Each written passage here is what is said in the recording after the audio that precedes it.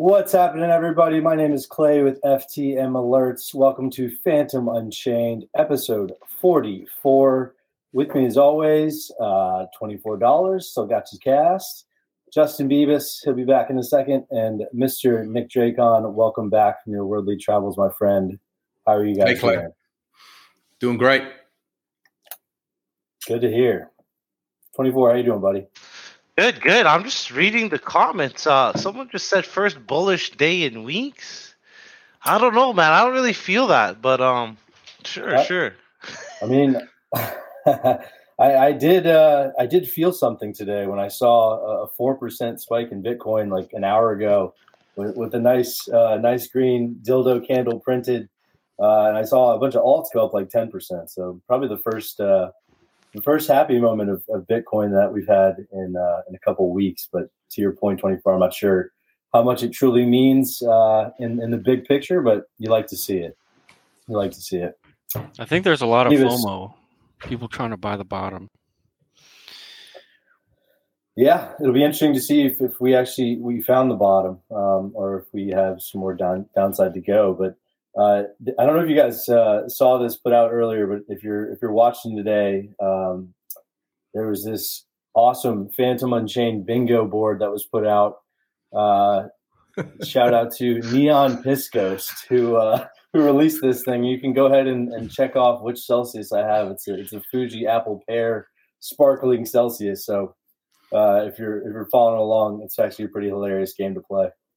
No cereal today, but we already hit on probably the cast update early. So, somebody almost got bingo. How is the cast? Good. All right, man. 12 more days, man, and get this freaking thing. It's been on me for 2 months. Look how dirty it is. I've been playing basketball with it. I just don't care. It's nice. Are you? Oh, you got your right hand. Okay. Dude, you could probably really do some damage with that. You can block people out and... Oh, yeah. I would use it just to protect myself with the ball and then just run at it. Smart. And they're probably if it's a sensitive defender, probably they'll not want to touch it just to be nice. Yeah. And sometimes when they do, I'll fake. I'm like, oh, bro, damn. Dude, quickly out. Sorry.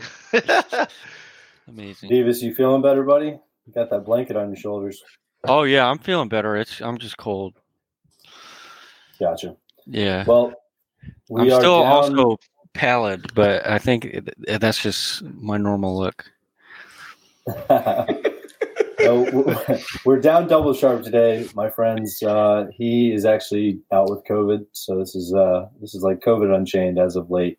But feel better, Doublesharp. So cool, guys. Well, we got a ton of stuff to get to. Pretty loaded show today. So first thing we want to hop into. So I read an article that came out. Was actually released by Bank of America Corporate.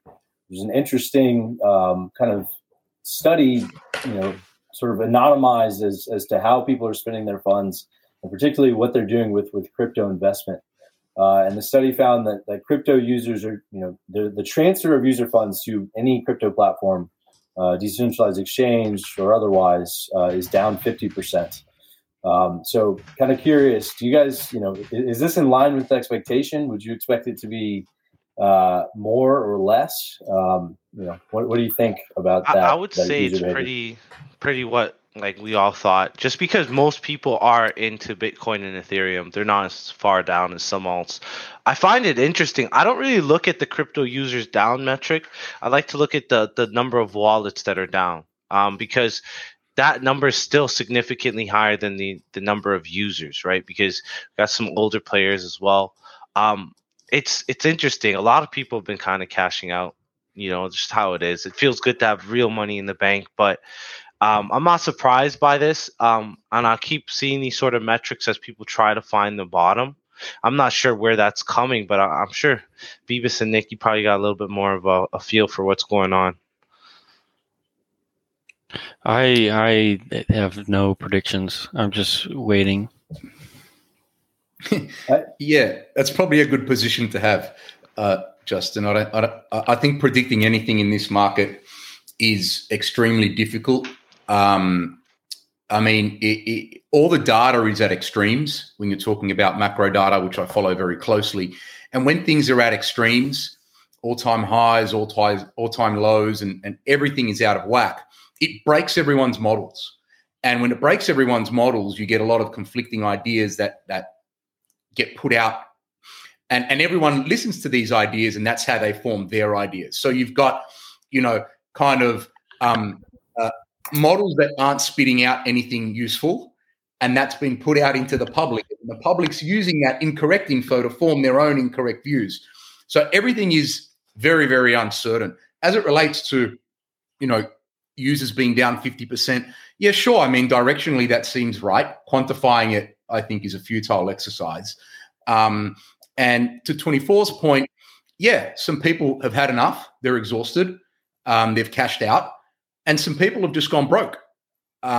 So when you combine those two things, in addition with anyone who isn't broke and who isn't exhausted, now has a lot more options to deploy their capital, you end up with usage falling off a cliff. So yeah, that's not very surprising. How long it lasts is the interesting question, and what needs to happen for that trend to reverse itself is also an interesting question. I think there's a lot of stuff that needs to be worked out before I at least can have any coherent argument as to where a bottom is and then what happens next. I just don't see everything being flushed out as yet. I think there's a lot more to come, whether it's, bankruptcies, whether it's macro data that's poor. There's just a lot. This is going to go on for a really long time.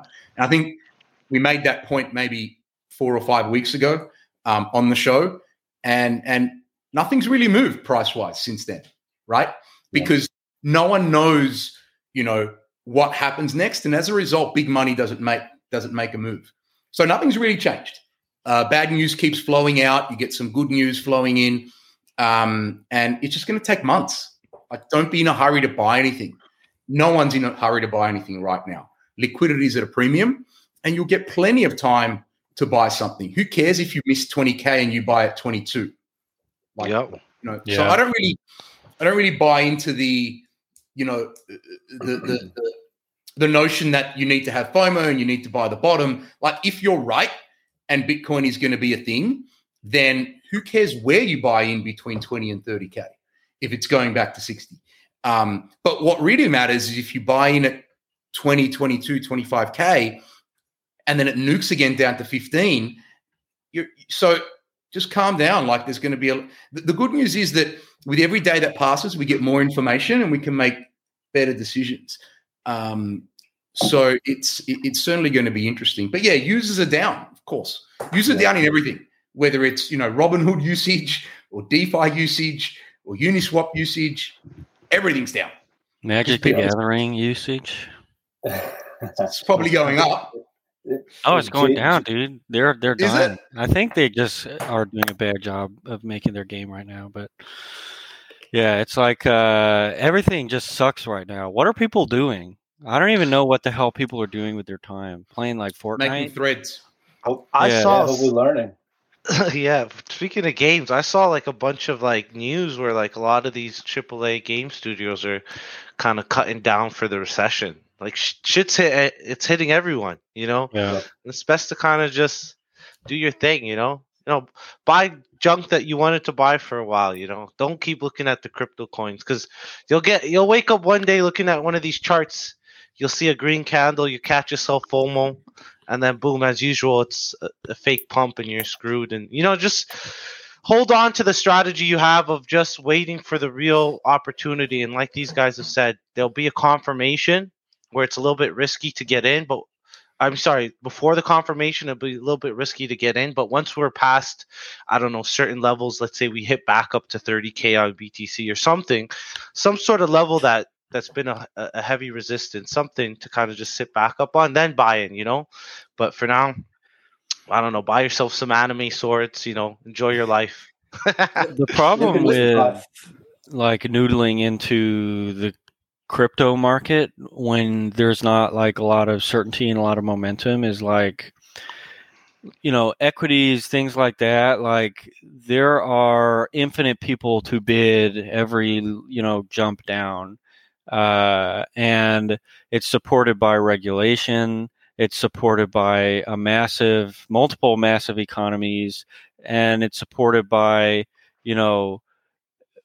a type of demand and a type of political and economic and cultural support that crypto does not have yet. So when you're talking about like downside risks, like the reason that I do not give a shit if I don't buy the bottom or whatever the hell is like the longer we crab at these really low levels, the more vulnerable we are because, proponents of the industry are less capitalized. Users are fatigued. There's a lot more scrutiny from regulatory bodies. And it's like there's just there's always a chance of some extreme action happening that devalues crypto another 50 to 90%. And that, like, the longer you expose yourself to like this crabbing, especially since it's low volume crabbing, there's not like a ton of volatility to farm. There's not really much reason to do jack shit. The more you potentially expose yourself to like an extreme downside occurrence, and right now, like, I don't see anything good happening anytime soon. Like, Justin's what right. could possibly happen? Like, I don't like, the Pope makes Bitcoin the official Christian currency. That would maybe be like, that would save us, maybe. The reason Justin's right is when you look at asset classes, they all have an inherent value. A piece of real estate has an inherent value. There is a price where they would always catch a bid. Equities are the same. In fact, Justin said it more eloquently than I can, but every single day, pension funds have a mandate to buy equities through the 401k, system. So that doesn't go away. That continues to develop, to execute automatically. When you look at the crypto world and you say, right, how can I value Bitcoin, or how can I value Ethereum? And then all the way down after that, how do I value, FTM? You get into a lot of trouble trying to work out what the terminal value of that asset is. And because of that, Justin's 100% right. You can easily go 90% lower than where you are today. No one thought that we would see the valuations we have right now in some of these tokens, but here we are. And the reason is that when momentum disappears, there's really nothing there that you can tangibly value. We can argue whether there is value and whether there might be value in the future. But at any given moment, things can just nuke 50% straight away. And that's why, I'm not in a hurry to do anything. And in my mind, most of the crypto space right now, as it stands today, and these things move very quickly, is uninvestable. It is very difficult to come up with a coherent argument as to why buying today is a good play versus waiting a week and seeing what happens. Because to Justin's point, the risk is all to the downside. Like, what good news can happen that's going to shoot Bitcoin up 50%? SBF came out and said, I'm going to backstop this thing with $2 billion. Nothing happened. He basically said, I'm not going to let it crash. No one cares. Dude, right? $2 billion is like, someone in TradFi could get like slightly pissed off and erase that $2 billion. It's like the right liquidation could, if I'm sure they're really well in tune with the lending situation enterprise wise with all of these like centralized crypto institutions. So maybe $2 billion is just exactly what we needed. But like, people are going to be unwinding for a while. You're going to have bankruptcy hearings with Voyager and Three Arrows Capital. People need to figure out what the hell they're going to do with all the money that just like vanished out of thin air. And SBF, as great at trading and stuff as they are, they can't like reverse the tide because sentiment is just too awful. Nobody wants everybody's just thinking about rent. Everybody's just thinking about their mortgage payments. Everybody's thinking like the Maslow's hierarchy of needs. If crypto is like, the way at the top, everybody's like, dude, I need to fucking worry about my dog, No, exactly. Even if you don't have bills, like you just can't have a ton of money sitting there, especially if you made so much in the last year. I like to bring back that headline. Crypto's down 50%, right? How much has it made in the last 2 years? How much is it up? Think about the people that bought early. They're just simply securing the money they've made. It's not that it's gone out of the market. It's just gone into my real life bank account.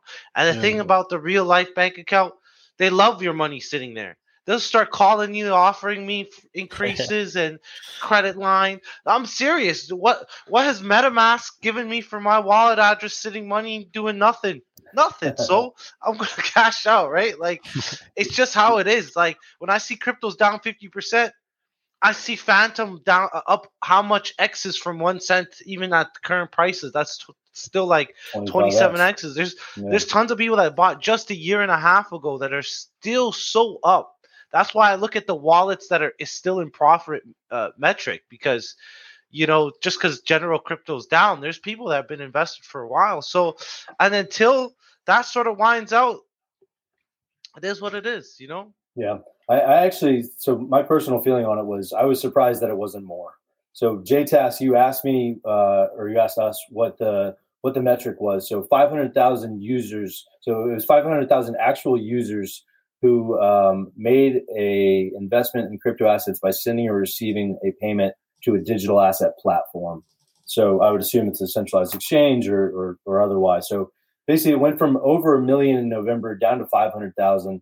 I'm a little surprised it's not more than 50% that have stopped, because if I go talk to my friends and they're asking me if my life is okay, and if I'm able to get up in the morning and have a normal day, that's sort of the feeling on the streets. I'm surprised it's not more than 50%. So to me, it's actually not that bad of a sign. If that's how retail feels and 50% are still in the game, then I'm not too discouraged by that. And I also don't think that this is really a retail game anymore anyway. Like it doesn't, like even if that number was 80% are still investing, it's not going to move the price of Bitcoin. We need bigger players that are, to the next point, going to take a long time to come back because of all the problems that we've seen across the ecosystem. So awesome. So moving on to the macro stuff. So what's next on the macro horizon? I'm going to set the stage a little bit, and you guys can pick me apart for whether you think, what I think is sort of a V2 of the next iteration of this macro situation that we see in the economy. And for me, it's inflation and unemployment have historically maintained an inverse relationship. So it's known as the Phillips curve. And so typically low unemployment corresponds with higher inflation and vice versa, right? So right now we've got record low unemployment. I think it's the lowest it's been in like 20 years. And our inflation is the highest it's been in 40. And I think that something in that has to flip. There's got to be some type of break to that. And so I came across a few different things that I thought were interesting, but probably the most interesting one, and maybe not a huge surprise because tech stocks are down, 40%. But Zuckerberg released a press release saying that Meta will only hire 6,000 to 7,000 new engineers in 2022, down from a forecast of 10,000. And that layoffs are planned, and it was pretty aggressive. I mean, he used the statement, "We are going to trim the fat." And so, to me, they are offsetting losses in revenue and in stock price by ratcheting up unemployment and rolling back hiring. So, to me, that's where I see the next wave of this sort of recession going. But open to thoughts and feedback, and would love to hear what you guys think. Yeah, everyone's cutting back. They're cutting back hiring. They're trimming the fat. Most of these listed companies operate in a very inefficient way. Some of them have, thousands of employees that they don't need. And that's fine in a bull market because you're in a competitive landscape. And when your three competitors are hiring and you're not, your shareholders start asking you why. So that all gets unwound. And you can see it, through all the announcements of these public companies. Everyone's getting rid of somewhere between 5 to 20% of the workforce. You're going to see some bankruptcies. Companies that should have gone bankrupt a year and a half to 2 years ago that have been kept afloat are going to go bankrupt, and that's a good thing. But people will lose their jobs. In addition to that, you also have good businesses that have been operating in a growth phase mindset, which is basically grow at all costs and optimize for growth, right? Optimize for revenue generation. And that's fine when you're in a specific regime. But there's been a regime change now in the markets, across any industry, that's not on anymore, whether it's in private investing or the public equities markets. Everyone now needs to optimize for free cash flow. They need to be profitable. So when you've set up your business to grow at a really, really fast pace, you've hired people that can help you, with R&D, with product rollouts, sales and marketing, and all of these teams need to be developed. And that's fine if you're trying to grow really quickly. If you want to make money, you need a completely different team. And you start reducing, you basically zero out R&D, and you reduce the sales and marketing team drastically, and you try to optimize for the customers you already have so that you can make money. And when that happens, the share prices of these companies falls off a cliff because they were valued at a growth multiple. And now they're no longer a growth company. And what you're going to start seeing is private equity take out some of these companies. The boys on the All In podcast the other day or a week ago, I spent a lot of time talking about Zendesk, and they're getting taken out by private equity, which is a perfect example of everything I've just said. And you're going to see a lot more of that. What does private equity do when they buy a business? They optimize for cash flow. That means they fire people. It's very simple model. They've got a lot of MBAs on the team, but their playbook is very simple. You fire 30, 40, 50% of the workforce, and you optimize for cash. So unemployment is going to go up, and inflation at the same time is not really going to come down anytime soon. None of the data indicates that's going to happen, and you can just look at the oil price to see that. You can look at supply chains on food and other necessities. Housing is very interesting. I think last week or 2 weeks ago, I wasn't here last week, Justin was talking about a potential collapse in the housing market. And it's very interesting whether that's going to happen or not. Without a doubt, buying a home is now no longer an option for a large percentage of the population. But these people need to live somewhere. So you're going to see upward pressure on rents in some markets. And it's very interesting when you see upward pressure on rents, but downward pressure on prices. A certain segment of the economy make out like bandits in that scenario. And that is real estate investors, because now they can buy up all these assets at much better cap rates. So all of this needs to get worked out. It's going to be very interesting what happens. But I don't think any of the outcomes realistically result in a quick recovery. I think all the outcomes skew very heavily towards how low and for how long, as it relates to the economy. And Powell is on the record as saying he's willing to crush the economy to fight inflation. That's what he said. Yep. He's on the record. We've got no reason not to believe him. So when you kind of loop all of that in, having a bullish outlook over the next 6 months on equities or any of these markets is kind of silly. I'll add one more point, and it's about credit spreads in the corporate bond market. So smart investors are very careful about where they sit in the capital stack as it relates to public equities. And retail investors don't really have access to the debt markets. But when things are tough and the recession's coming and things are uncertain, you don't want to own the equity of the company. You want to own the debt of the company. The reason is that in bankruptcy, you get paid first. The bondholders always get paid first. And what you can see is a lot of money moving into the corporate bond market and not into the equity market for that reason. Unfortunately, most of us can't participate in those markets, but you can have a look at the spreads. As it relates to crypto, which is what we're here to talk about. So in a capital structure, you've got the debt, you've got the equity, and then you've got tokens. And most of us own tokens in the crypto space. So when you think of it in that context, that's really, really bad. for all of us to be in that spot. And as you can see with these bankruptcy hearings with Voyager and Celsius and whatever else is going to come, the equity holders are getting wiped out. And the equity holders were the smartest and most sophisticated players in the space. Regardless of the mistakes they've made, they were the smartest and the most sophisticated in the space. And we're subordinate to them in some of these, projects. So it's kind of quite bleak in terms of the outlook over the next few quarters for those reasons. Even though it is bleak, you're completely right. I think people can still play both sides of the parabola. Like, we saw this thing go up immensely for years, months. Any token you bought would just go up. Now you're starting to see a fallback. You're starting to see, geopolitical, shenanigans and, macro outlook looking bad. But that doesn't mean you can't not make money. There's a whole side where, that I don't want to say bubble, but, an inflated asset will start to kind of return down to pre-levels, even retrace to the last year, like retracing, last year's gains.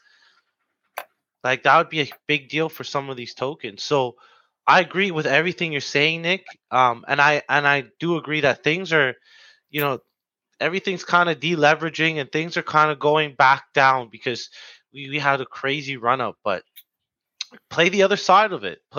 Some of these tokens are going down. Maybe now you're a little scared, obviously, but borrow against them with your stables, sell them, do things where that you're gaining an edge on, the bear market, because we're not going to see this end. We need to see like a brutal wipeout. We need to see sentiment just completely obliterate and then just slow, healthy uptrend. Oh, not just like one day, not just 1 week, over a long period of time. So for now, people are just, you're stuck.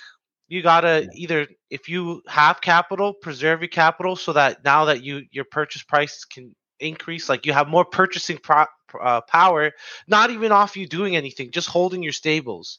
You could do so many things here to kind of gain an edge. So play the other side of the markets going down. That's all I have to say. That's what I'm doing. There will be a time to back up the truck. It's just not this week. There's too much we don't know yet. But there's a lot to do, like 24 said. You can learn a ton about, how some of these protocols work, some of these derivatives, some of these stable coins. Everyone's getting smarter about all of these stuff. And that's good. Let's not kid ourselves. Things just got way too heated, way too early, and we all got it out of hand. And that's fine. It happens.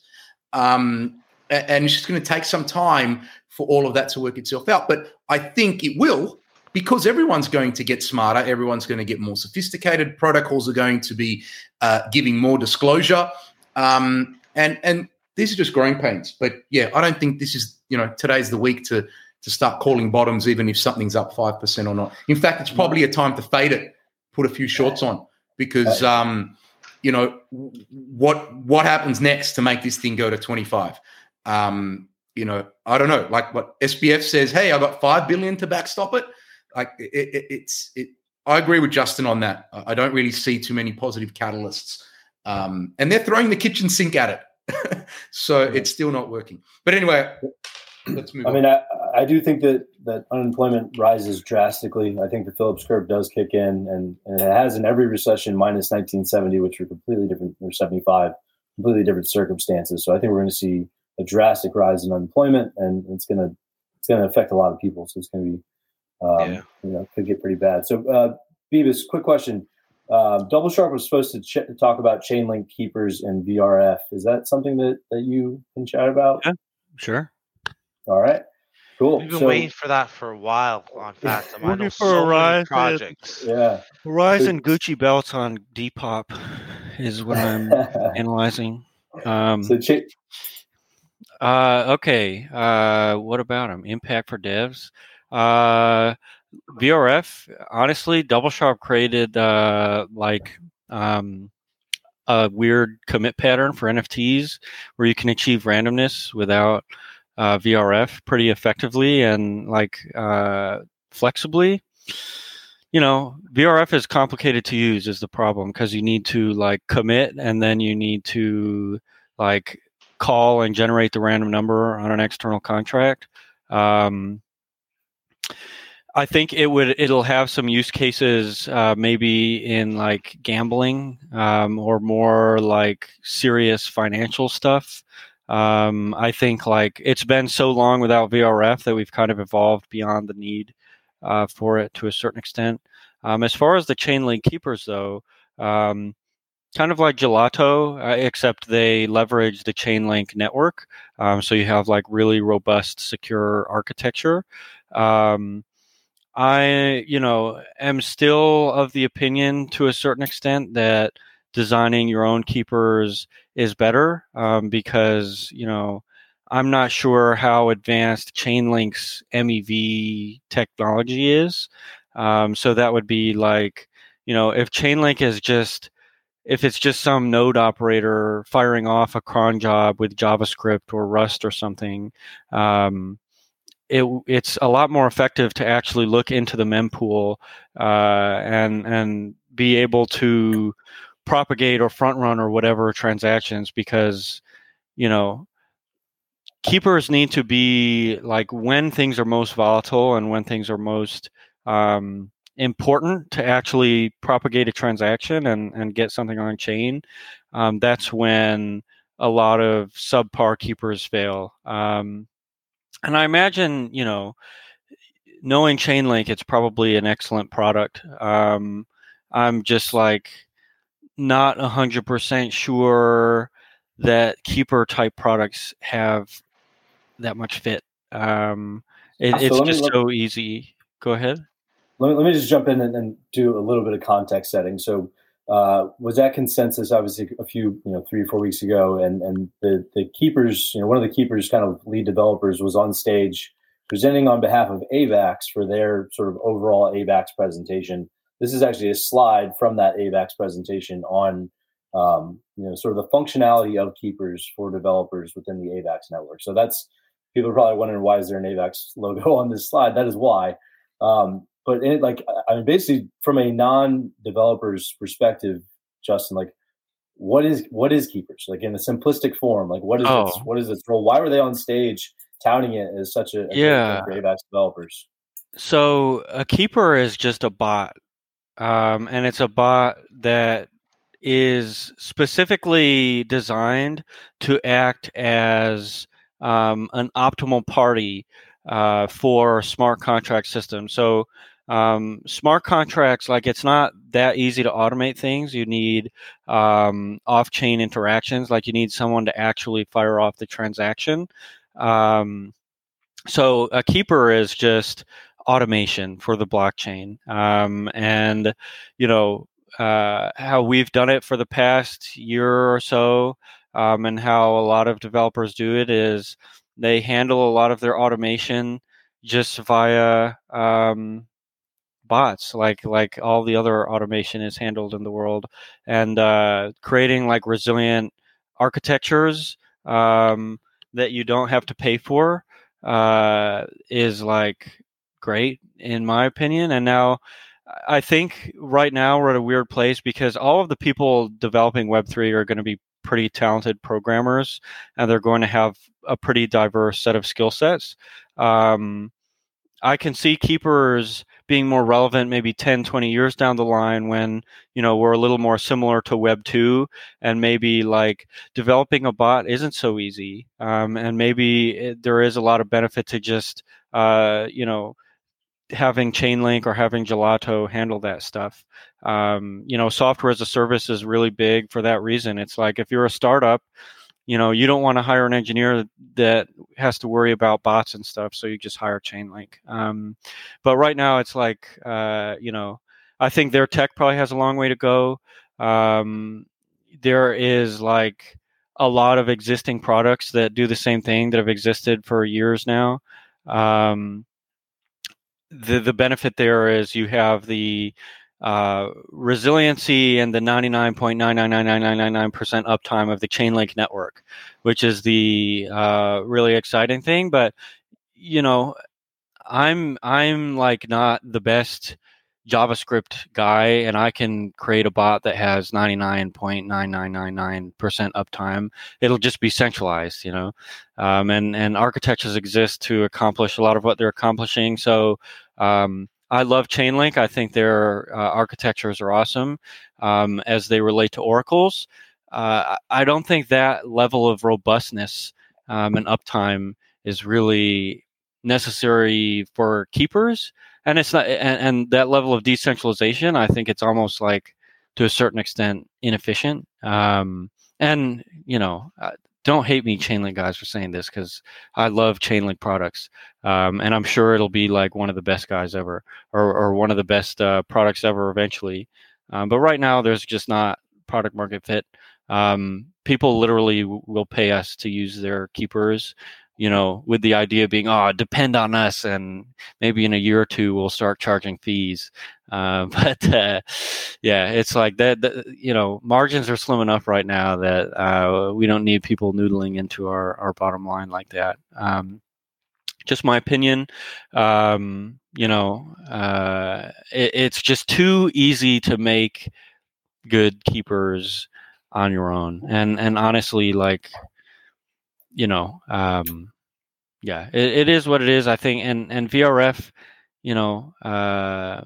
I think that's probably a lot bigger of a deal, because that gives us access to like a really valuable primitive, especially for gaming, and like gambling, if that's a thing people are into, and probably some financial instruments, just because randomness is such a powerful measure, especially when you're trying to project things like crypto, where there is, when you're designing a stochastic, or when you're designing a model, randomness is often part of the equation. So we will probably eventually see some interesting stuff in that vein. But yeah, that's probably all my thoughts. Is VRF helpful for like verifiable randomness, or like minting NFTs? Like, is that that's what people use it for. Yeah, I mean, it is. The nice thing is, like, you get a Chainlink tweet. That's really the main use of VRF, is you get a Chainlink tweet for your project if you use it. I would say technically it's like there are enough patterns that exist that don't rely on VRF to achieve randomness or to achieve a safe mint, that they have a lot of competition, and it's competition that's easier to implement than their contract, and doesn't involve an external dependency, which is like, when you're building these systems, it's just a hard sell for the NFT stuff. Getting into the finance stuff, the gambling stuff, I think Chainlink VRF is a no-brainer. Like, seeing Chainlink VRF on like a gambling site will tell you, okay, they're not deterministically doing something silly in the background that's stealing all my money. And yeah, JTask, it's like, this stuff costs money, and the alternatives are free and are open source and exist. I think there are situations where it works. It's just fewer than we may think, and fewer than we may see in the near future. Justin, do you think that do you think Chainlink is big enough right now that they can fend off any competition for the categories that they compete in around, the price oracles, and now you're saying there's a little bit of competition on the VRF front, but do you just think that they are the clear winner in this space? Just oracles, and I think, I mean, the problem is, like, they do not F around. Like, if you use Chainlink, they don't want you using any other oracle provider as a primary oracle. So they're really, really trying to cement their monopoly, which, considering the level of seriousness and considering how important oracles are, I would say, like, I'm not going to, cast aspersions there. I think, if all of the capital, if all of the oracle related capital was sucked up by Chainlink, I think it wouldn't be a huge deal, because we need, like, in software architecture, you say how many nines does something have, and that refers to the uptime of something, the resiliency. So it's like, I want something with 10 nines. That would be like 99.99999999999% uptime, which maybe isn't quite possible. But I'm sure like there are people who hit like 10 nines in the world, like nuclear ass shit. Chainlink is like a clear winner. And I've talked to the API 3 guys. They're really, really nice, and they're really eager. And there are markets Chainlink can't serve, which like Chainlink is not going to create an oracle for a shitcoin. They have oracles for shitcoins, but they have pretty strict requirements, and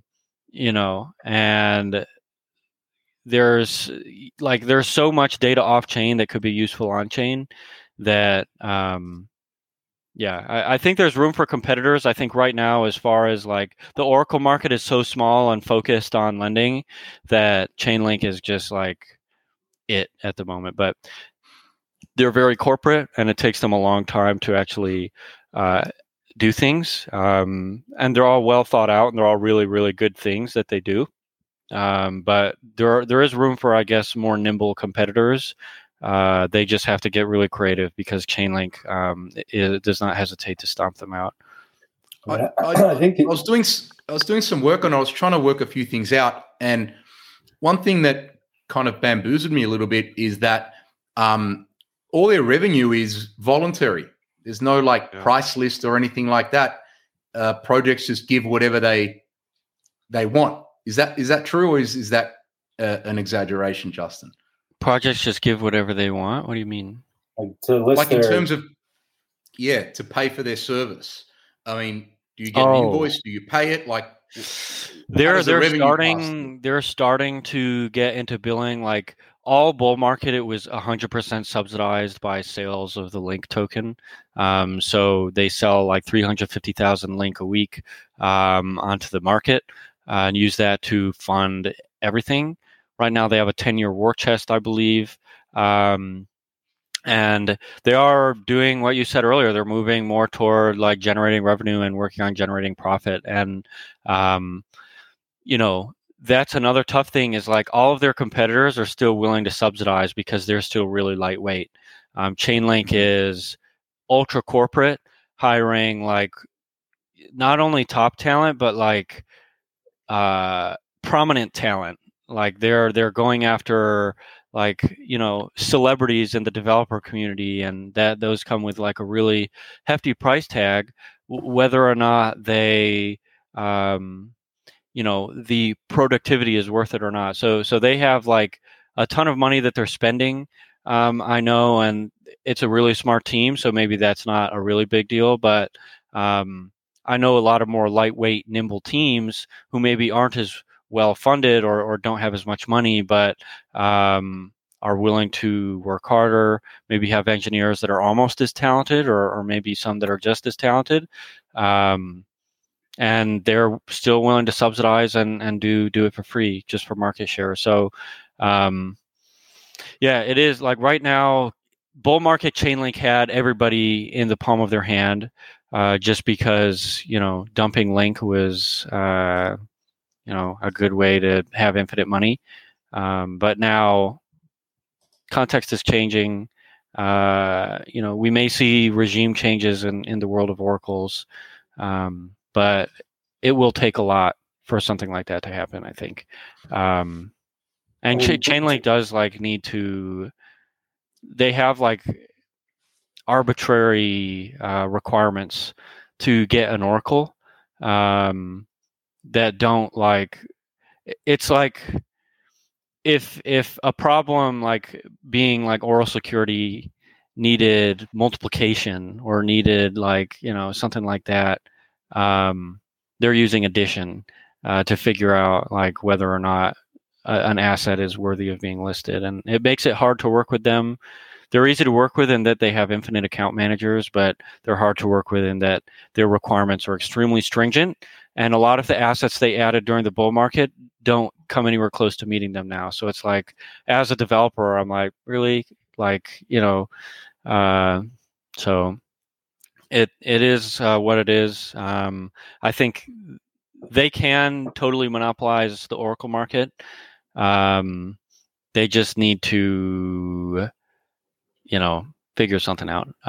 Because, like, I long for a day I can work with competitors without like having to fear like our ability to utilize Chainlink.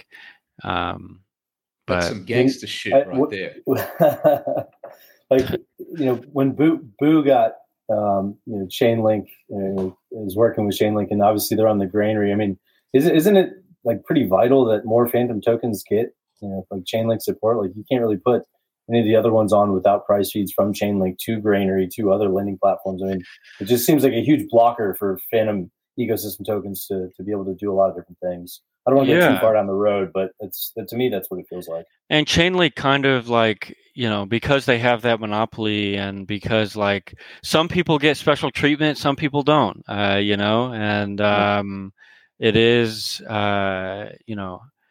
again, all of the people I've worked with from Chainlink have been like really wonderful, but policy-wise, as someone who allocates talent and allocates engineering power and chooses technology for the Web3 space, it's like I would be eager for an alternative. And in my opinion, the best like oracles in the game would be UniV3. They have oracles that, in my opinion, like as long as you have deep UniV3 liquidity, you have a really, really nice, easy to use price feed that is totally on chain, so it doesn't rely on other opinions. And then beyond that, Telor, I think, has a really good product, and they're like a super, super, super decentralized price feed.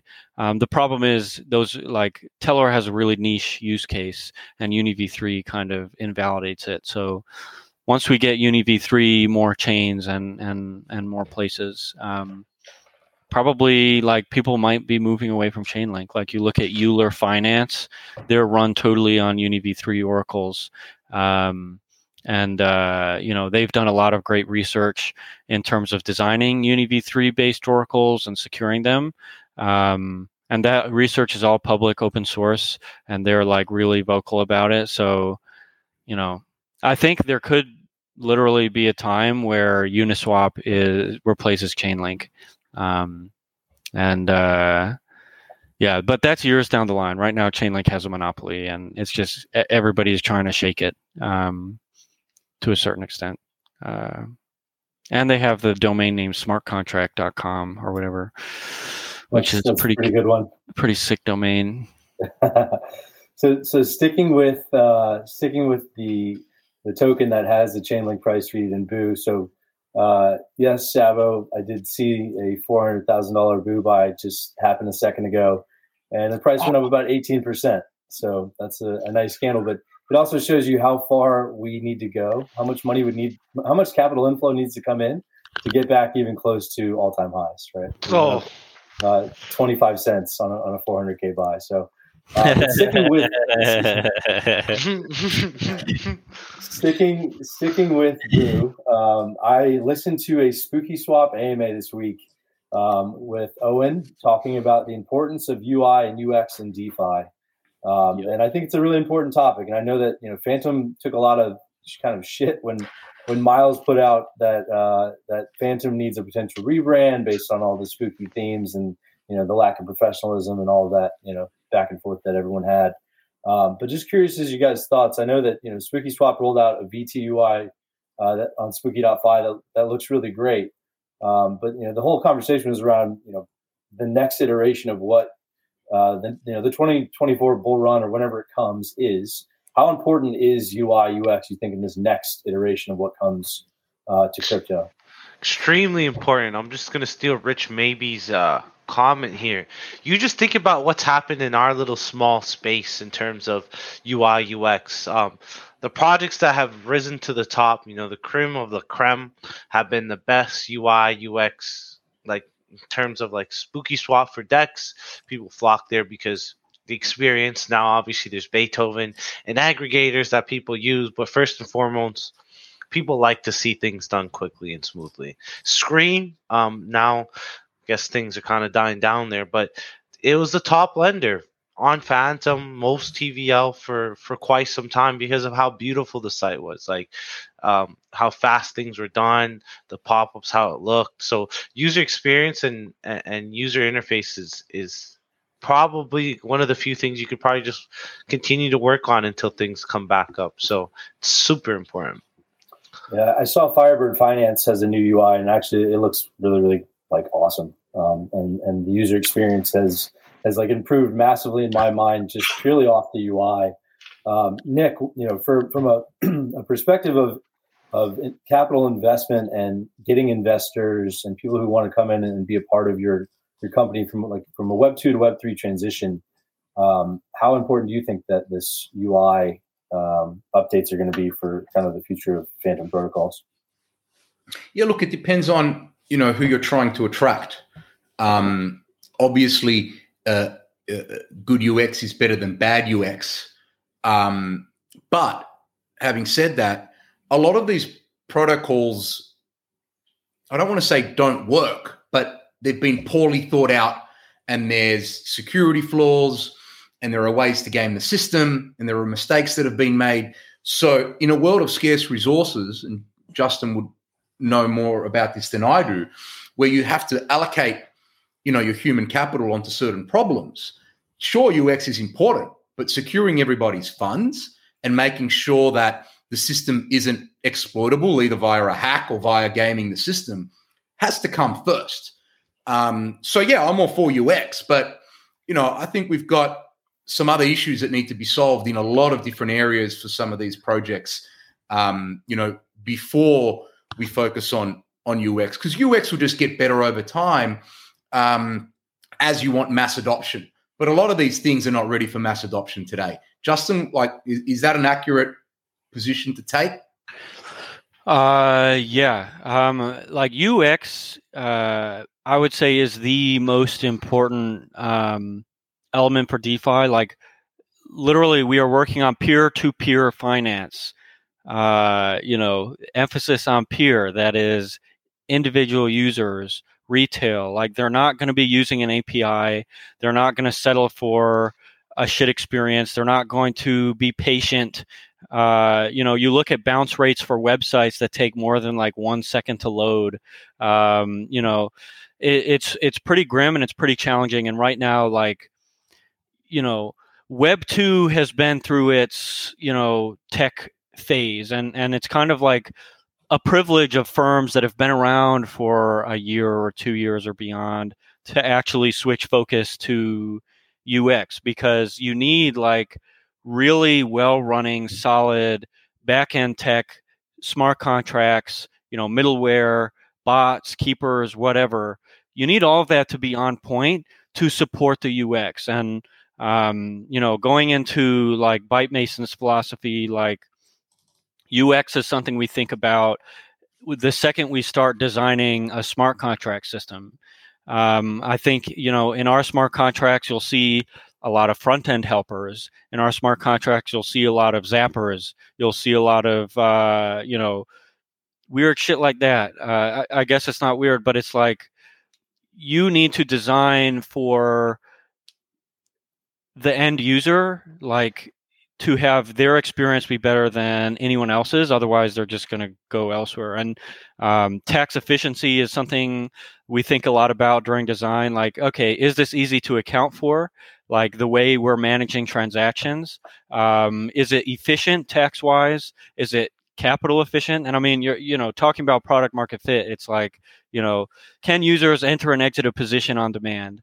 One of the UX issues we've been talking about nonstop for Reliquary is locking tokens is shit UX. It's confusing. It's hard to understand. VE mechanisms are really kind of arcane. Can we like achieve, or can we pinpoint, or can we program similar behaviors without having to muddy up the actual user experience? And that needs to happen at a very low level. That needs to be thought about very early in the design process. And Reliquary, we've been working on the UI UX for longer than we worked on the smart contracts, probably. And it's like figuring out like, who do we want to please with this UX? Like, what's our user story? Who's our target user? Who's our tier 1, tier 2, tier 3 user? And how do we make sure we can make all of them as happy as possible? And like, Web3 has an adoption problem. So now you need to think about, not only is the experience really smooth, but will the experience engage and actually capture a user, which is like even more challenging than just like designing like a super clean UX. So probably the apps you see us releasing over the next 6 months are going to be like a lot more UX focused than necessarily Reaper or Granary. Reaper, we were fulfilling a need. Like UX was like, okay, we need this tech. It's urgent. And now the competition is at a level where it's like, they don't need it. So how can we just make it better than everything else? And working on front end stuff is really low risk as well. So you're talking about like security and investment. It's like, okay, if I, why don't I use the blockchain as a source of data and focus on, batching transactions and making the experience super tight, and then put a lot of the computational logic off chain, so that, we can invest a ton of time in making the front end really crazy and awesome. And that's also something that's harder to fork and harder to copy. And there are just like a ton of reasons to invest in good UX. And SpookySwap has had one of the best in the entire industry for quite a long time. So, they're setting the bar very high. And like Uniswap isn't even there yet. Like, I don't know how they did it, but like they figured something out that nobody else could. And DeFi front ends right now are just so like overly complex, weird. Like going back to Euler Finance, like some of my favorite tech in the game right now. You go to their front end, it's kind of pretty. You could tell they had a UX designer work on it, and then you try to use it, and it's like, what the fuck is going on? And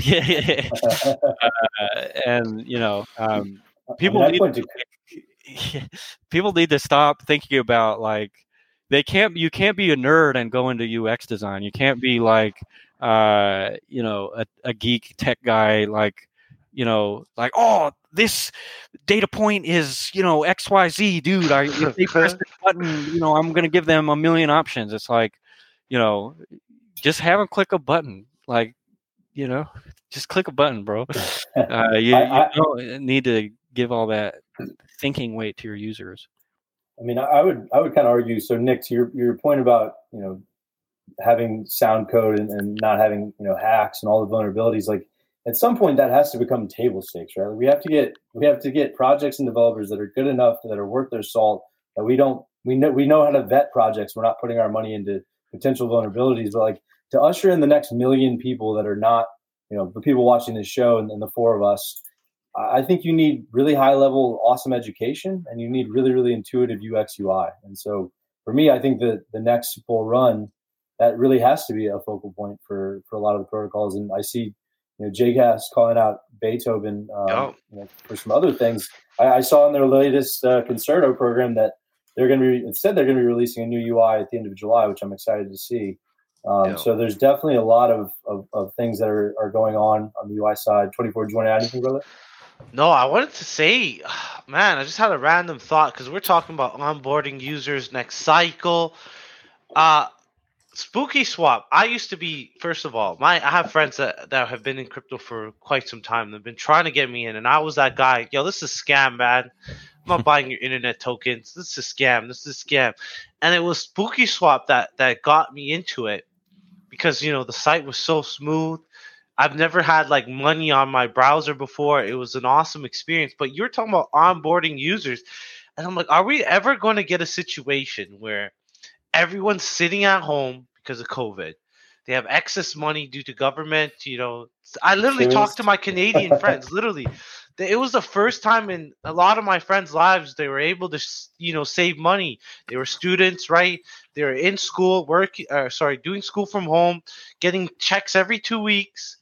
Are we ever going to get those certain set of circumstances where people are like me that definitely did not want to touch crypto or like, damn, I'm staring at this every day. No, let me give it a shot. I'm not sure. I'm not sure if this, like, are we ever going to get that perfect set of circumstances where we get a bunch of retail in, they want to buy their Shiba Inus, they want to, you know, invest and make money on the internet. They're all at home. Oh man, it's tough, perfect man. storm. Perfect storm. Yeah. Literally perfect. Excess money, you know, free time to look into the stuff. Oh, who knows, man? Who knows? It may not happen like that again, but I think, you know, as we've seen historically, every time Bitcoin takes off, like the retail FOMO absolutely kicks up again. So, so speaking of one that we haven't spoken about in actually quite some time, is Retrieve. And so we saw this week that Retrieve was listed on Felix, and they launched their retailer app, and it's now in beta testing. And so my perspective on Retrieve is they have very lofty goals. Like the payment system space, super competitive. Getting people to adopt a payment system through crypto with all that's gone on in the last 3 months is going to be a challenge. But a couple of things that stood out to me here, and I want to get you guys' thoughts on. So, you know, Bebis, you mentioned about sort of how seamless UX and user experience and kind of taking data off chain and doing things in different ways that are, you know, more focal for the actual user themselves is a benefit. And in Trieve's press release, they said to make blockchain mainstream, you have to make it seamless. We make Web3 almost invisible to the end user to make it more accessible. So, you know, I thought that was a pretty, you know, a really powerful statement. So, you know, what do you guys think about sort of what they're up to, and have you seen, you know, did you see the release of kind of how the retailer app looks, and what potential success do you think it could have? I haven't seen the app, but Tree seems to have like the right idea, and they seem to have a lot of well thought out, like moves, I guess. The funny thing is, like, you know, you think about how hard it is to abstract something. Right now, Tree is an entire business designed around abstracting away token transfers, you know?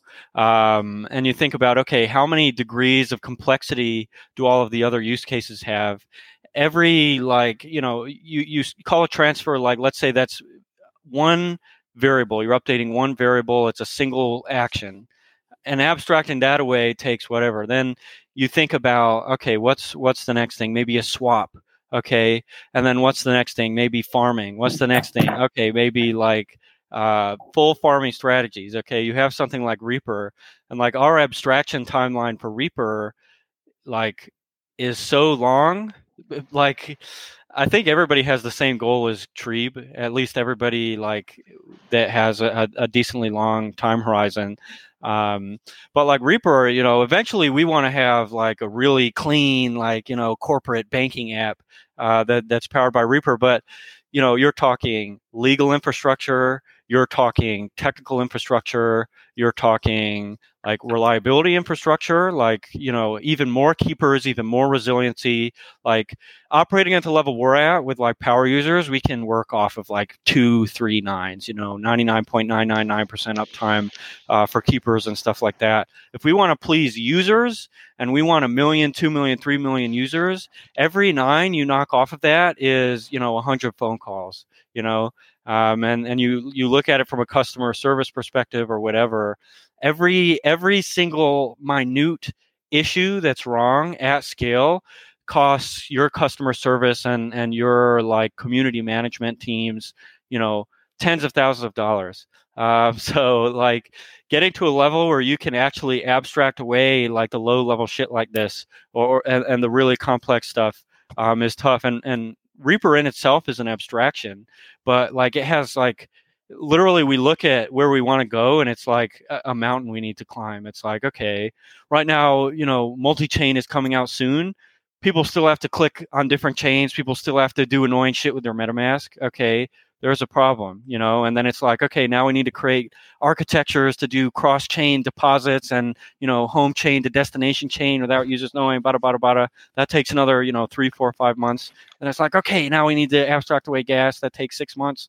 It's like, now we need an iPhone app. We got to hire 20 lawyers, it's freaking, I respect what Trebe is doing. And it's definitely like, we need to start with the simple use cases because they'll kind of blaze the trail for a lot of the DeFi stuff. Long story short, they have the right idea, and I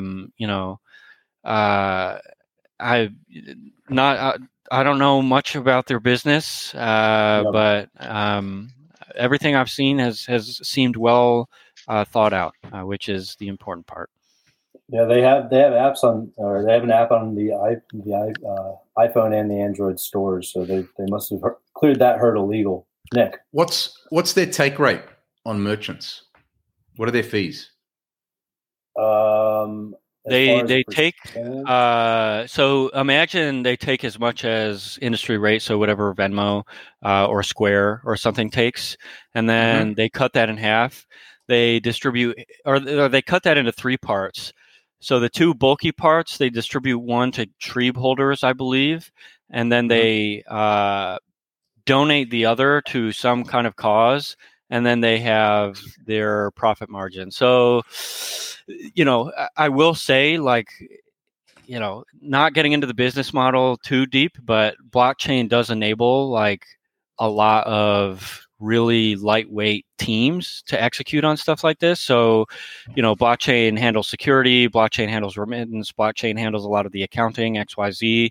So suddenly there's 30 to 40% of your team if you're talking about like, margins, and a lot of that is really expensive, 30 to 40%. So, you can have really few engineers and they're operating off transfer. So they can probably have just a team of 1 or 2 engineers. They can succeed with a model like that. I think I've thought about it quite a bit. It's just like they can't ever be corporate and they can't ever like dominate to an extreme degree. But if they can get users, they can be profitable. It's a very competitive space. I'm in the e-commerce business, so I know a little bit about this. If you walk in off the street, you're paying 2.9% with PayPal, with Stripe, plus a flag fall, 25 to 30 cents. If you end up at some size like we are, we end up paying somewhere around 120 basis points plus the flag fall. So it's the margins are pretty thin, and that's at volume. So it'd be great if they pull it off. It just gives another option for merchants, because 2.9% is a lot, and you don't get a better rate until you're doing millions of dollars in revenue. So if they can be competitive, giving away a third of it just sounds like a marketing kind of gimmick to me. Usually when I see these things, and granted, this has been not in crypto. It's been all about outside of crypto. It never works out because they can never compete by giving away so much of their margin.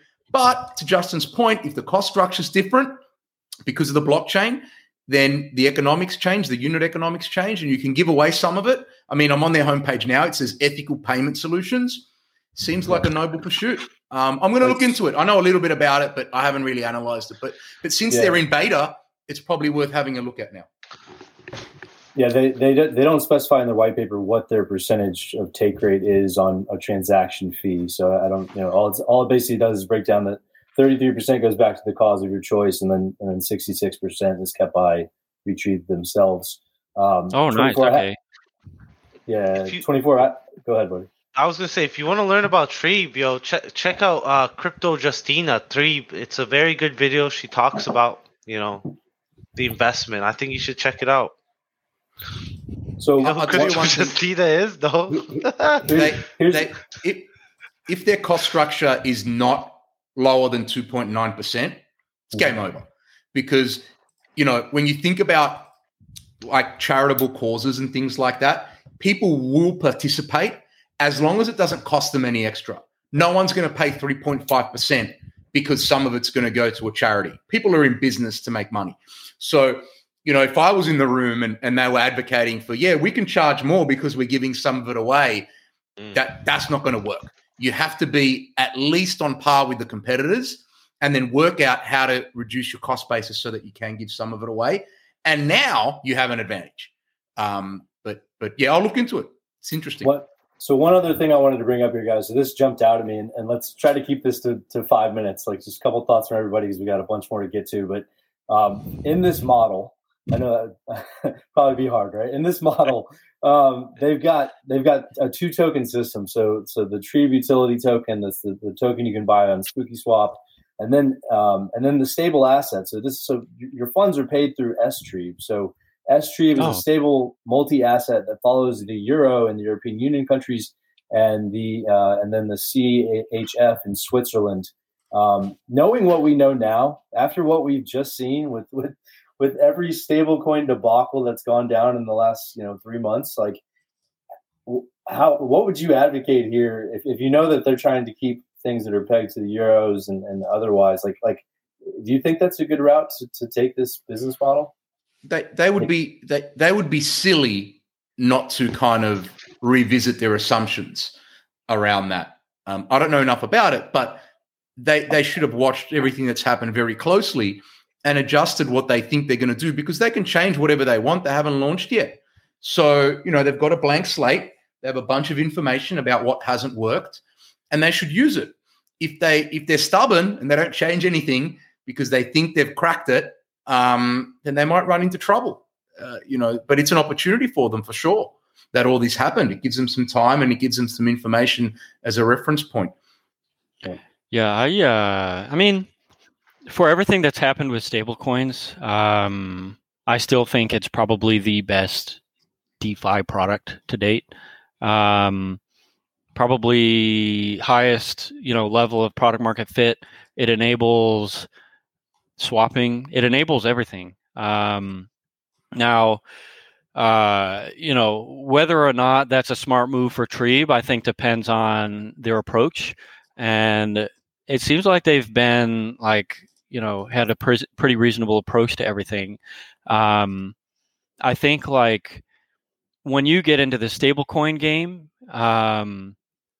you need to think at a large magnitude. So you need to imagine, how will this token scale and how will it give us an advantage over competitors? Because if they're managing remittances with a native stablecoin, then suddenly, they're not paying for usage. It doesn't cost them money to do all these remittances and manage all this stuff. They are making money because at that point, they have this stable coin that is essentially a loan they're giving to themselves or a loan they're giving to their users.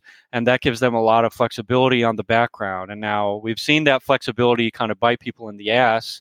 But if they approach it really intelligently, then they could literally that would subsidize the entire charity donation and then some. If even if they're okay, they buy T-bonds with all of the capital users are putting on the app, and then they're just issuing stable coins and they're generating yield on all the stable coins people are getting issued, even if it's something super, super risk off, which if they want to go pedal to the metal, the market is low as fuck. Maybe, now's the time to do that. And they can suddenly have a capital base as big as Venmo's, at least maybe per employee or per whatever. So DeFi enables this stuff, and I think that's an astute decision on their part. It's just like they can't misstep because it's not easy, and I doubt they'll misstep. I think really wise move. CeeLo, I'm a big fan of CeeLo, even though I think they could do a lot of stuff better. They were smart. They were like, okay, stablecoin out the gate. We're like how people create blockchains to generate value and all of that. Like stable coins are the DeFi version of that. Like if you are building an ecosystem on top of a stable coin and your stable coin is able to scale as the ecosystem scales, suddenly that's your entire profit margin and you can just like do everything else for free. It's like, who cares? I have a stable coin. I'm generating all this interest like at really low risk and I'm capitalizing usership in like a lossless way. That's like ad revenue for DeFi companies. But yeah, it is like astute on their part, and don't hate stablecoins. Stablecoins are freaking dope. Not gonna say more than that. Love it. Well, I'll be interested to see how it all plays out with Retrieve, and obviously good luck to what they're doing. So Trebe.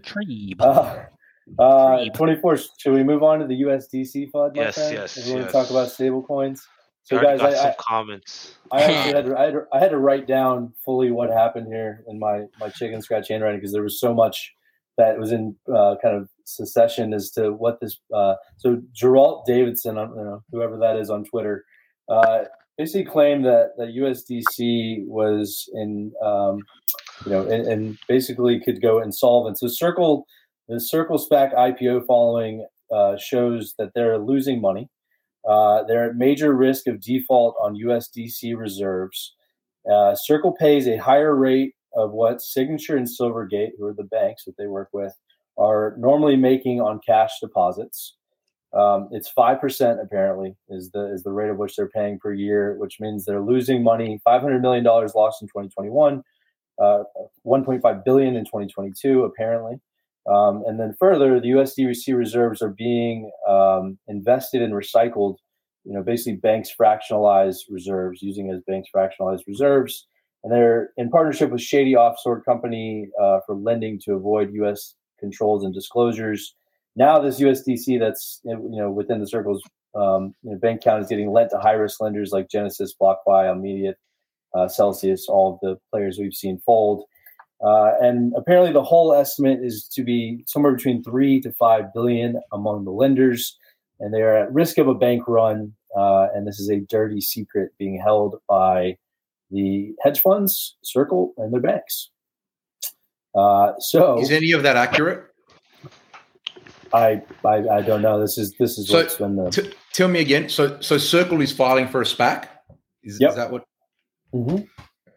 So if they're filing for a SPAC, then a lot of the dealing with shady offshore banks and doing a lot of this crazy stuff that maybe is in the thread, which I haven't read, is probably not true, right? Because if you're doing shady shit, you don't go public. You don't try to go public. You try to hide everything. So that would be my first kind of position, would be very skeptical, but I'll go read it. I haven't read the thread, nor it's an infographic, and it is not very robust. I think there's probably some amount of truth to it. Like I just said, a stable coin gives you a lot of flexibility in the background. And the thing is, they're just operating like a financial institution. The tough thing is crypto financial institutions kind of have been getting their butts dinkled. So I think, if they were doing dejank shit, I think that's, a problem. The thing is, when did BlackRock take over USDC management? Was that 3 months ago? Yeah, sorry to cut you off, Justin, but this IPO was listed with the SEC a year ago. So, something doesn't add up. It's not like this is breaking news, but I'll go read it. But yeah, it was listed a year ago. I'm on the SEC site now. And And yeah, okay, all right. And there was some new documents that were filed in June. But anyway, it's worth looking into. But let me tell you this: if USDC folds, we're fucked. It's very, very simple, that equation. It's worth reading. I'm going to go. I'll read all the. Yeah. Same thing as the Tetherfoot. It's like, they are at this point nearing too big to fail territory. So, it's like if you operate under the assumption that USDC might fail, then you would just have cash sitting in your bank account. Or maybe even how do you go more off risk than that? You have silver and gold and like treasury bonds or some shit. It is like kind of par for the course, it seems. Okay, crypto institution, investing in crypto, doing some dumb shit, probably not fully backed, or at least, a lot of their backing might be notional right now. My question is who's redeeming, are we going to get $5 billion of redemptions? And is USDC if BlackRock wants to own USDC, would they be willing to cover that, or are USDC holders just fucked? I don't know. I don't know enough to actually comment on that. But compared to other stable coins, I'm still in the USDC game. It needs to be disclosed, right? So there's active filings going on as of a month ago. So it's not like Tether, where we just speculate and just go with their one report. There are actually audited reports that need to be filed if they haven't been filed already. So the answers are in there.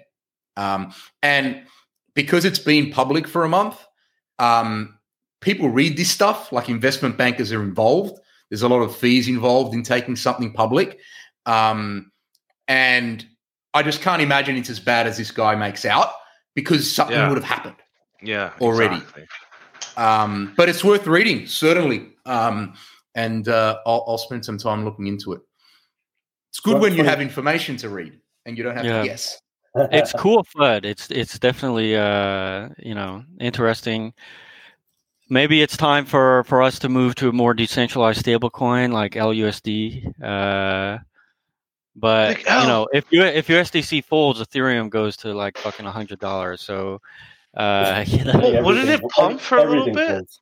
Well, that's what I'm curious about. Like, obviously the liquidities are based on these tokens, but wouldn't they sell into the tokens? I don't know. It definitely will fall, but they're probably selling. It's probably like a lot of it will happen on Curve and UniV3. So it'll just be like a stablecoin to stablecoin. Okay. Yeah. Movement. I don't imagine they're dumping into ETH. Like when a stablecoin is collapsing, you want to go off risk. Yeah. Probably we see Curve explode, and then probably we see UniV3 start to explode. And then we're back to like the Stone Ages, and we're all trading chick coins on UniV2 again with risk counter assets. So yeah, we'll see what happens. I would be very surprised if it was actually as serious as the infographic made it seem. Yeah, I think a good lesson there is always go layers deeper than what you see on Twitter. And Nick, you always say if you're making your investment decisions based on Twitter releases, then you're in trouble. And so I think it's a good takeaway. Awesome. So, Bebis, I wanted to chat through something that the Byte Masons put out this week. Multi-strategy crypts are now live on Pain.finance. So, super exciting. Wanted to see kind of what you had to say, what your thoughts are, and what to expect. Yeah. Testing is going really well. Kind of the mission is to have maybe the best vault architecture out right now. Yearn v3 is going to be coming out in the next 3, 4, 5, 6 months. And we were like, okay, retail does not give a shit. Yield is low, demand sucks.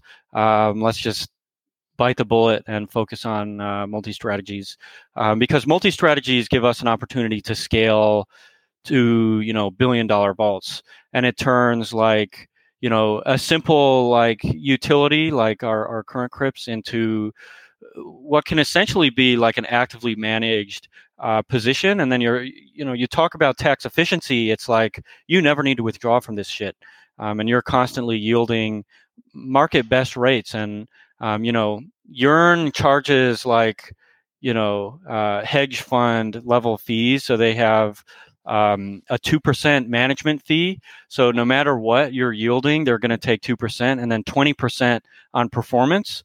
So that would be like all of the actual interest generated, they're taking 20% off the top of that. So we're like, yeah, it's for DeFi. It's like, bro, I thought we were supposed to separate ourselves from CeFi here, but yeah. So we're just looking at coming to market with like sticking to kind of the low fee theme, and then just like focusing all of our energy on these single asset multi-strategy crypts. So it's like infinite scalability, infinite flexibility, super high security, and it gives us like something that we can invest a ton of resources in as like an individual kind of artifact, which is like really nice, because now it's like, okay, when we're not auditing anything, when we don't have like a bunch of code reviews we need to do, and our security guys are just sitting down like reading white papers and shit,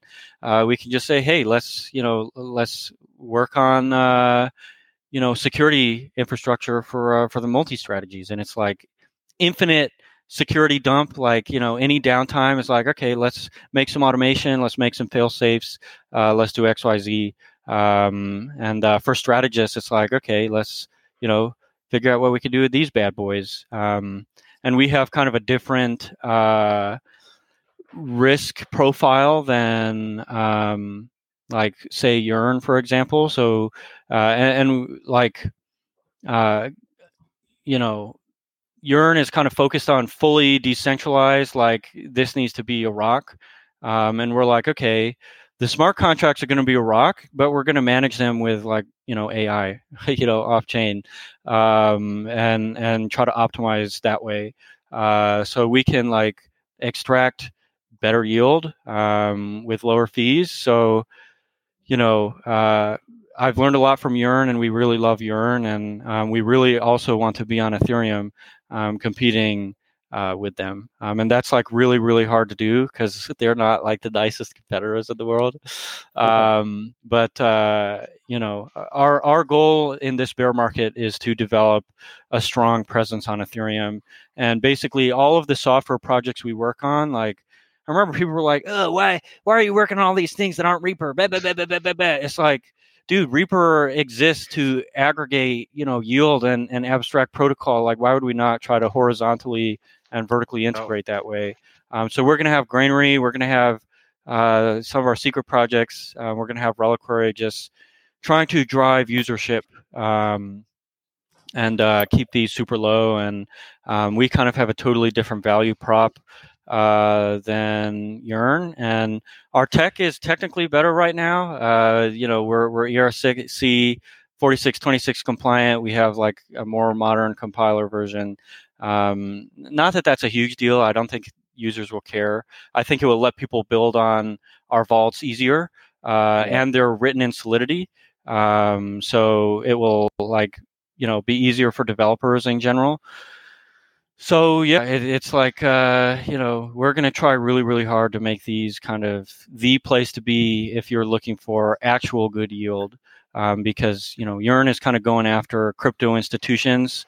So I call it like the group chat economy. They have all their friends that run all these other projects, and then they just integrate with Yearn, and they kind of you deposit an Alchemix, you're forced to deal with the Yearn fee, because Yearn is splitting it with them, and it's kind of like Yearn gets money. The people that integrate with us get money, users get fucked. And we're kind of trying to create value propositions where it's like users get money, and then we're just putzing around and working on horizontal integrations to actually like boost margins, as opposed to just like forcing users into a bad deal. That's the goal with multi-strategies. We'll see a lot of them over the next year on our end. And Pain.finance, we're just keeping a deposit cap for now. We have 3 strategies we're hooked into, I believe, and going to slowly be more.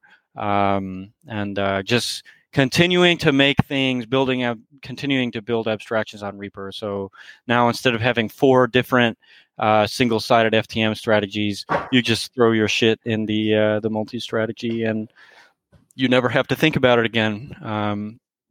And then all this UX infrastructure we can build on top of it, and Reliquary is going to be powered by these multi-strategies, or maybe vice versa. So all of the deposits in Reliquary are going to be earning real revenue and real yield that way, to offset emissions, and just trying to slowly get these flywheels turning so we can become a multi-billion-dollar business like we plan. But next 6 months, just a lot of really exciting stuff on the way. That's awesome, man. Let's go. That's awesome. Yeah, I mean, the ERC 4626 thing, I actually think will be super important for standardizing, yield-bearing vaults. And I know it was a big push for Yearn, so that's awesome you guys are doing that. There was a question from John Steps, and I asked you the same question actually, and I don't know if you'll be able to, if you want to answer it, but I asked you on Discord.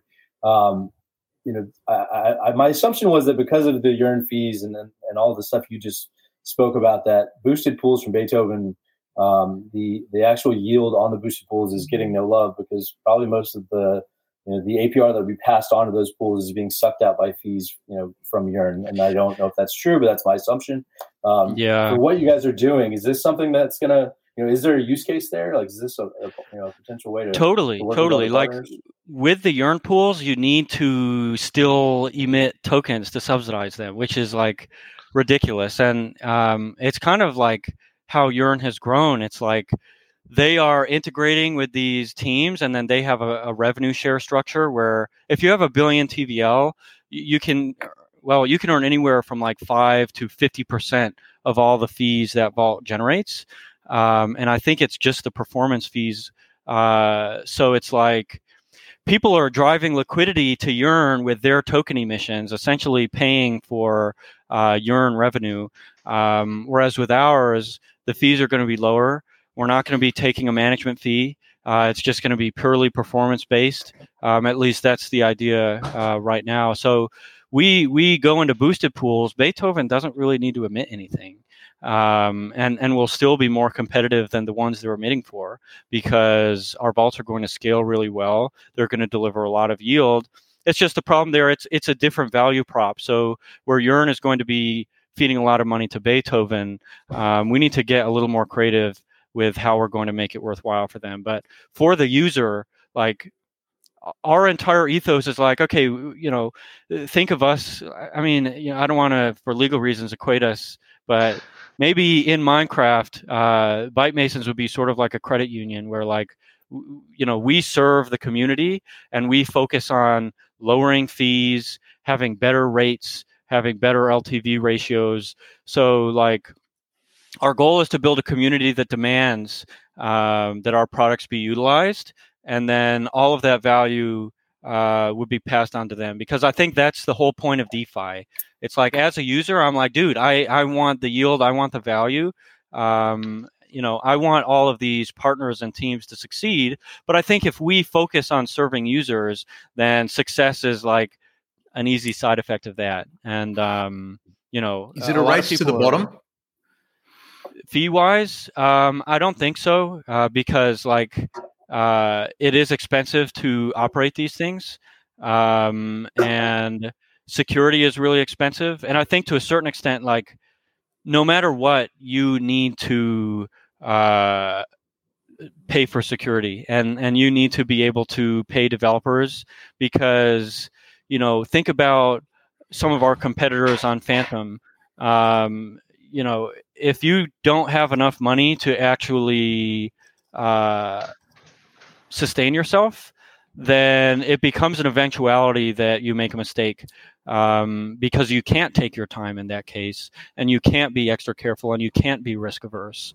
So higher fees kind of offset the need to have a broader risk profile, to a certain extent, because it's like, okay, we're making more fees off of these, narrower risk profiles. So now we don't need to worry about putting our users' funds at risk to survive as a business. So some people might think it's a race to the bottom. I think it's a race to the middle. I think we haven't found like what works yet, and maybe we get going with lower fees, and we find out, oh shit, Urine is right. We need to take fees like a hedge fund. I don't necessarily think that's true. I think our efforts in Reaper have proven that's not necessarily true. I think you look at Urine's revenue and the amount of money they have and make, and I think that tells you, there's a lot there. There is a ton there, and we're not too greedy, so it's really just like a way for us to drive usership and liquidity to our horizontally integrated software, and then that is where we can increase our margins, and that's the goal. It's like we are going wide, so that we don't need to charge you out the ass for this one little narrow use case, and we can still deliver an equivalent service. And we think DeFi systems are small enough, and I don't want to say they're easy to maintain, but once you know everything you need to know, once you are a senior in this space, they're pretty easy to maintain and secure. There's like a playbook, and horizontal integration, we think, is the way to do it, because as maintenance costs go down for this, you can move on to this next thing where you can plug into and increase the revenue of this and benefit from revenue here. And Reaper and Granary are the obvious examples, and you'll all see a lot more in that vein as we get moving, and it'll be cool, I think.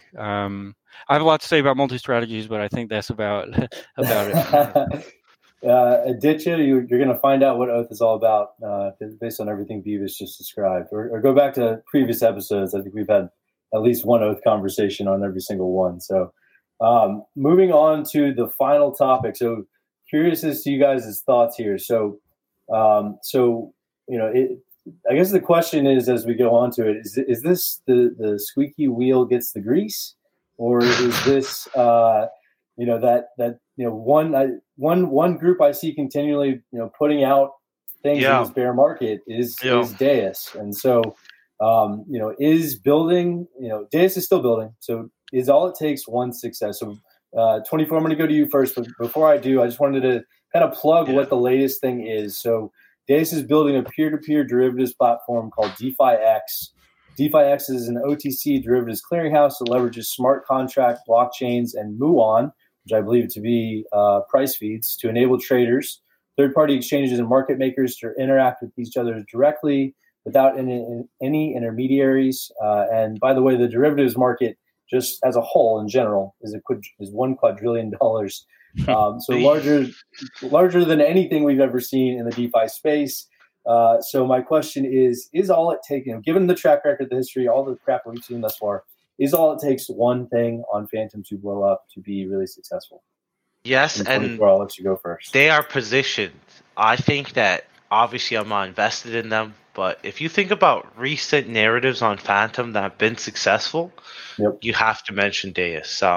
Since I guess February, March, they've kind of been at the forefront of Fantom in terms of just people talking about Deus. And that's something I look towards. Like, first of all, it takes one success to kind of, get back into it. But I look at the communities. Like, I go in the Deus Discord, they're talking. I go to Reaper Farm, they're talking. sometimes people don't like that. Justin just mentioned like users, telling them what to do, being backseat drivers. But that's kind of a good thing, because hear me out. There's some Discords or projects where there's nobody talking. Nothing's happening. Yeah. They're not saying anything. Town. So there's people watching what's going on at Reaper Farm, what's going on at Deus. There's people who are already on the side who made some money with their products. There's been some things where I felt like they've dropped the ball in terms of, trust and things that they could have done better, but they got the light on them. They can just release something. Sometimes in DeFi, the product doesn't even have to be good. They can just release something, and boom, there comes back the tension and stuff. I saw that with Popsicle Finance. That governance token just soared and soared and soared. Meanwhile, like some of me and my friends were on ETH using their optimizer, and we were losing money every time it rebased. Like, we were losing money to permanent loss. Nobody knew that. Nobody cared. They're like, ice to the moon. So it doesn't even matter what they build, to be honest. They got attention. They just launched something, and people are always going to try and make money, so. I go to the Solidly example. I mean, if you think about the amount of liquidity that came to Fantom when Solidly launched, what was it, $2 billion?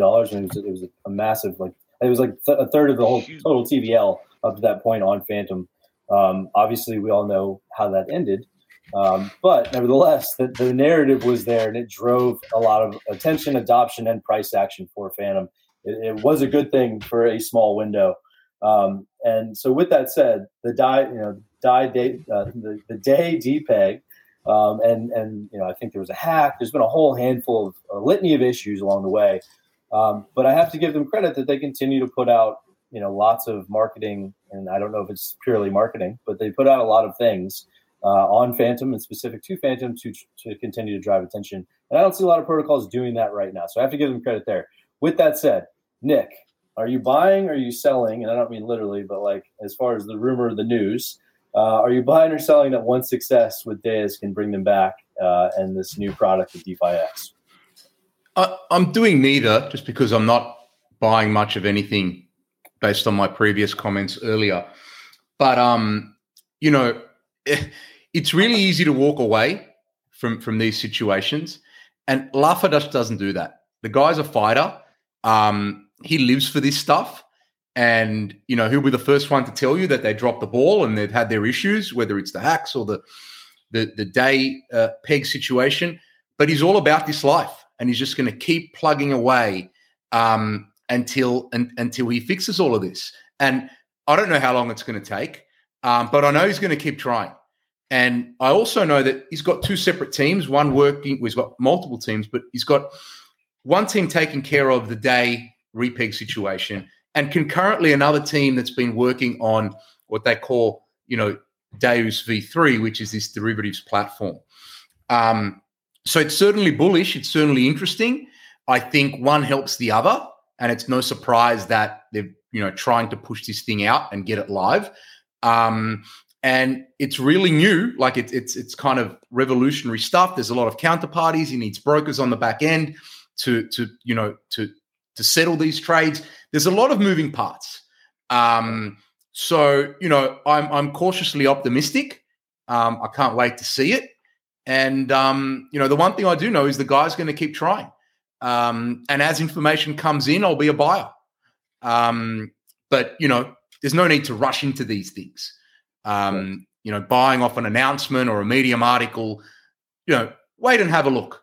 See what's released, see what it looks like.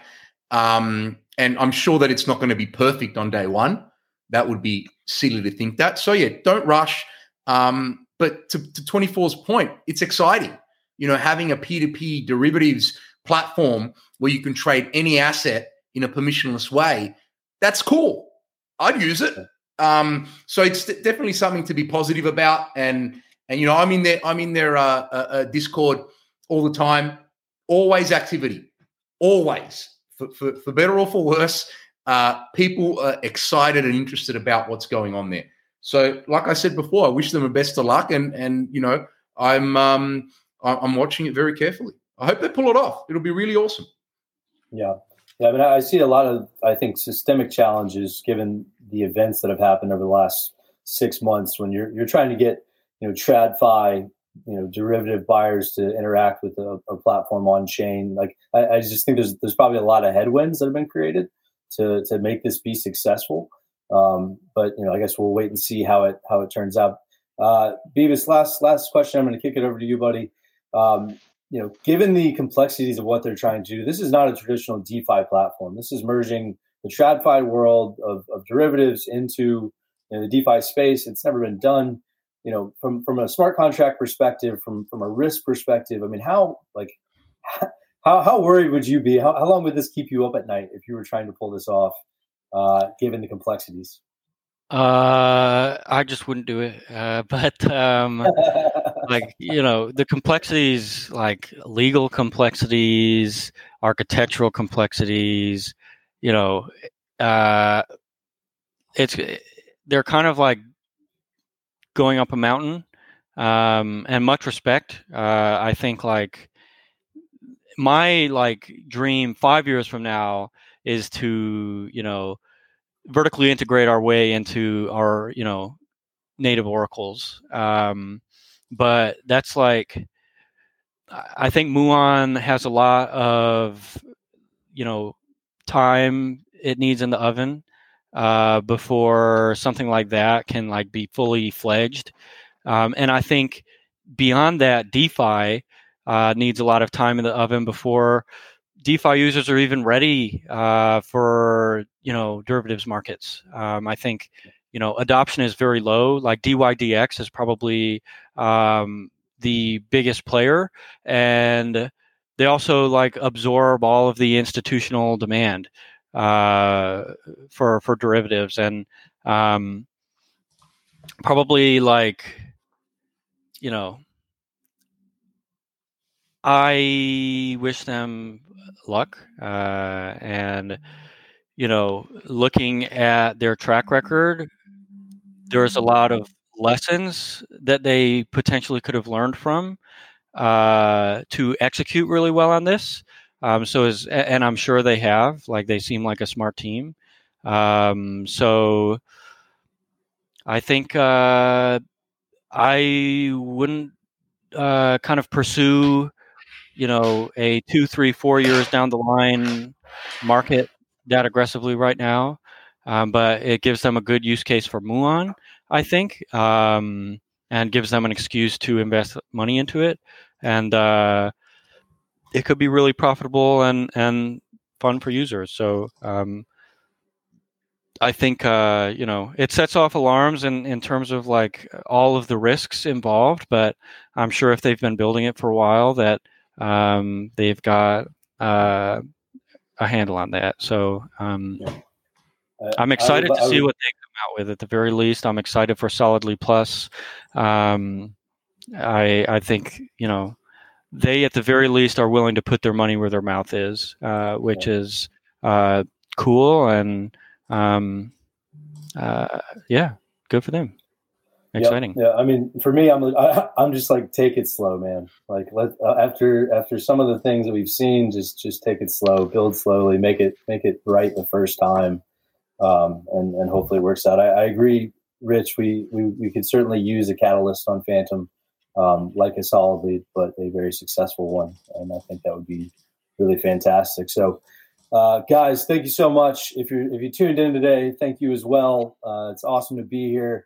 Do us a favor, like and subscribe to the channel. Help get the video out there. 82 of you, I see it on here. I think there's 50 likes. Hit the like button. From all of us at FTM Alerts in episode 44 of Fantom Unchained, we will see you later. Have an awesome Thursday and a great weekend. Peace out. Hit the like.